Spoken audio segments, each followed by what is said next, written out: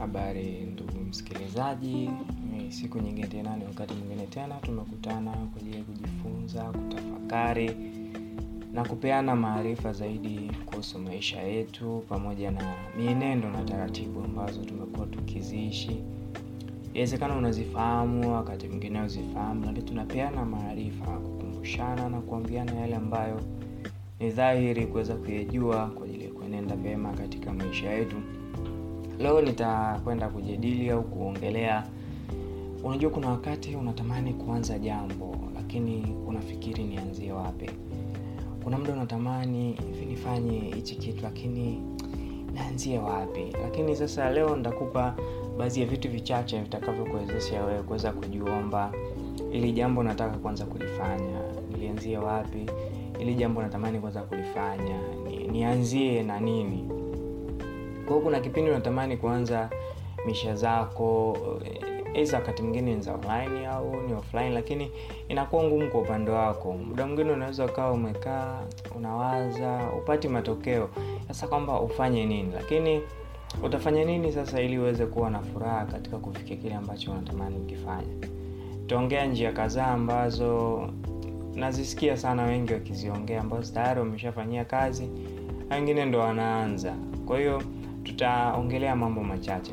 Jambo la kwanza, tumia mentors, wale watu ambao wanakuwa wamebobea katika mambo fulani, ni mshauri wako au unakuwa ukifuatisha yale ambayo anakuwa anakuelekeza wakati mwingine, au wakati mwingine alishaanza au ulishaanza kutafuta mtu wa kushauri katika eneo lako unataka kufanyia kazi, au tayari unalifanyia kazi, ili akupe muongozo awe nini ufanye ili uweze kufikia pale. Lakini sasa kuna wakati mwingine unakuwa ukikosa hawa watu ili waweze kukusaidia au kukushauri kuweza kufikia kule ambapo unatamani kufika. Kwa hiyo mentors ni muhimu sana kuwa nao ili kuweza kusaidia wewe kuweza kufika kule unakotamani. Jambo la pili, kuwa na watu wanaotaka waipate huduma au kazi yako. Kwa hiyo hebu anza kutafuta kulenga watu fulani. Mfano una huduma fulani unataka kuifanya, unawalenga watu fulani, anza kuwa nao karibu, ili wanapapo wataona ile huduma yako au ile kazi yako au ile jambo ambalo unakuwa unalifanya, yani wanakuwa ni rahisi wao kulijua au kulipokea haraka, tofauti na ile unafanya lakini hata wale watu ambao unawatarget wapate ile huduma au waone kazi zako hawaoni. Kwa hiyo kila mtu huwa anakuaga ngumu sana, inakuaga ngumu sana kwa wakati mwingine kujua ni wapi atapata watu wake. Kwa hiyo hebu jaribu kwanza kufuatilia kujua ili jambo unalofanya linalenga au linadili na watu wa aina gani. Jambo la tatu, kama una biashara basi hakikisha unakuwa unamiliki eneo. Yaani biashara yako iwe ina eneo ambalo linaweza likafikika au likafahamika kirahisi, au unaweza ukafungua hata account kwa unaposti taarifa zako kuhusu ile eneo. Hasa wakati mwingine mtu anawaza sasa nafanya hii kazi alafu itakuwaje. Jitahidi basi watu wajue ni wapi ambapo hiyo huduma au hiyo kazi inapatikana. Hiyo inakuwa rahisi zaidi na kukuongezea watu zaidi. Hata pale mtu ambapo anakuwa anakutafuta anakuwa anapata. Yaani wakati mwingine anza kujiweka mtandaoni kama mbobezi wa huduma ya bure. Yaani sasa sio kama unatoa bure, lakini yani hebu fanya yani ile kwa moyo kwamba nataka mpaka hichi kitu watu fulani wakione, au hichi jambo liweze kufika kwa watu fulani. Kwa hiyo jitahidi sana kuweza kulenga zaidi, kuweza kuwafikia watu na huo na eneo ambalo linafahamika. Jambo lingine, omba shuhuda kutoka kwa wale watu ambao unakuwa umewatarget.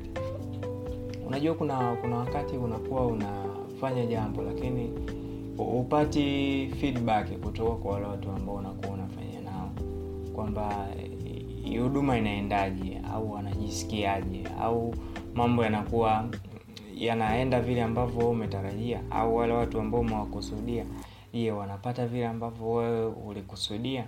Kwa hiyo unapokuwa unapata feedback kutoka kwa wale watu ambao unakuwa unahudumia, inakuwa ni vizuri zaidi. Unakuwa unapata taarifa moja kwa moja kwamba hili jambo limefika kwa mlengwa na limefika vile ambavyo nimekusudia. Wakati mwingine ongea kuhusu thamani ya bidhaa zako. Thamani hapa naweza sema mtu akichukua bidhaa X kutoka dukani kwako, kama unamiliki biashara, basi ile bidhaa itakuwa na thamani gani akienda kutumia au kuweka ndani kwake. Kwa hiyo jaribu kuongelea thamani zaidi ya bidhaa yako pale unapokuwa, au ile huduma ambayo unakuwa unaitoa. Afu jambo lingine, jua jinsi ya kumshawishi mteja anunue bidhaa kwako na siende mahali pengine. Hii ni kwa sababu watu wengi wanaweza wakawa wanafanya biashara au mchongo kama wako. Sasa jua jinsi ya kumshawishi mtu aweze kununua kwako. Inaweza kuwa ni kupitia huduma ile unayotoa au ile kazi unayofanya. Mfano, unaweza kuongezea labda delivery, ushauri kabla ya kuchukua bidhaa au huduma yako. Wakati mwingine unaweza kuwa unamshauri, au unaweza unaweza ukajifanyia wewe binafsi kumshawishi aweze kununua. Mfano, unatumia hii bidhaa, basi hata mimi mwenyewe pia naitumia, yani ili kumthibitishia thamani ya kile ambacho unakuwa unampatia. Kwa hiyo nimesema nikujulisha hayo mambo machache ili uweze kujua kwamba ninapoanza kufanya jambo ni nini ambacho natakiwa kufanya. Kwa hiyo jambo la kwanza, lazima ujue namna gani ya kumshawishi mteja. Jambo lingine, ongeza thamani kwenye huduma yako au bidhaa yako. Alafu jambo lingine ni omba ushuhuda kwa wale ambao unakuwa umewalenga, kwamba pata feedback, nini ambacho wanakipata na wewe ulitegemea nini. Kwa kama kuna pa kuboresha, inakuwa ni vizuri zaidi. Kama una biashara ambayo ni unafanya, basi hakikisha iwe na eneo ambalo linatambulika. Jambo lingine, kuwa na watu wanaotaka, ni tafuta watu walengwa zaidi wa ile huduma au ile bidhaa ambayo unakuwa unaifanya.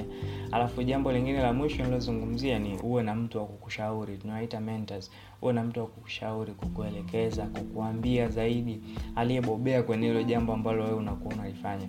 Kwa hiyo ni mambo machache ambayo nimetamani leo nikushirikishe, ndugu msikilizaji wangu. Kwa hiyo nadhani utayafanyia kazi, na pale ambapo unakuwa una maoni, una mawazo, unatamani nini zaidi kujua, basi tunaweza tukawasiliana kwa kupitia namba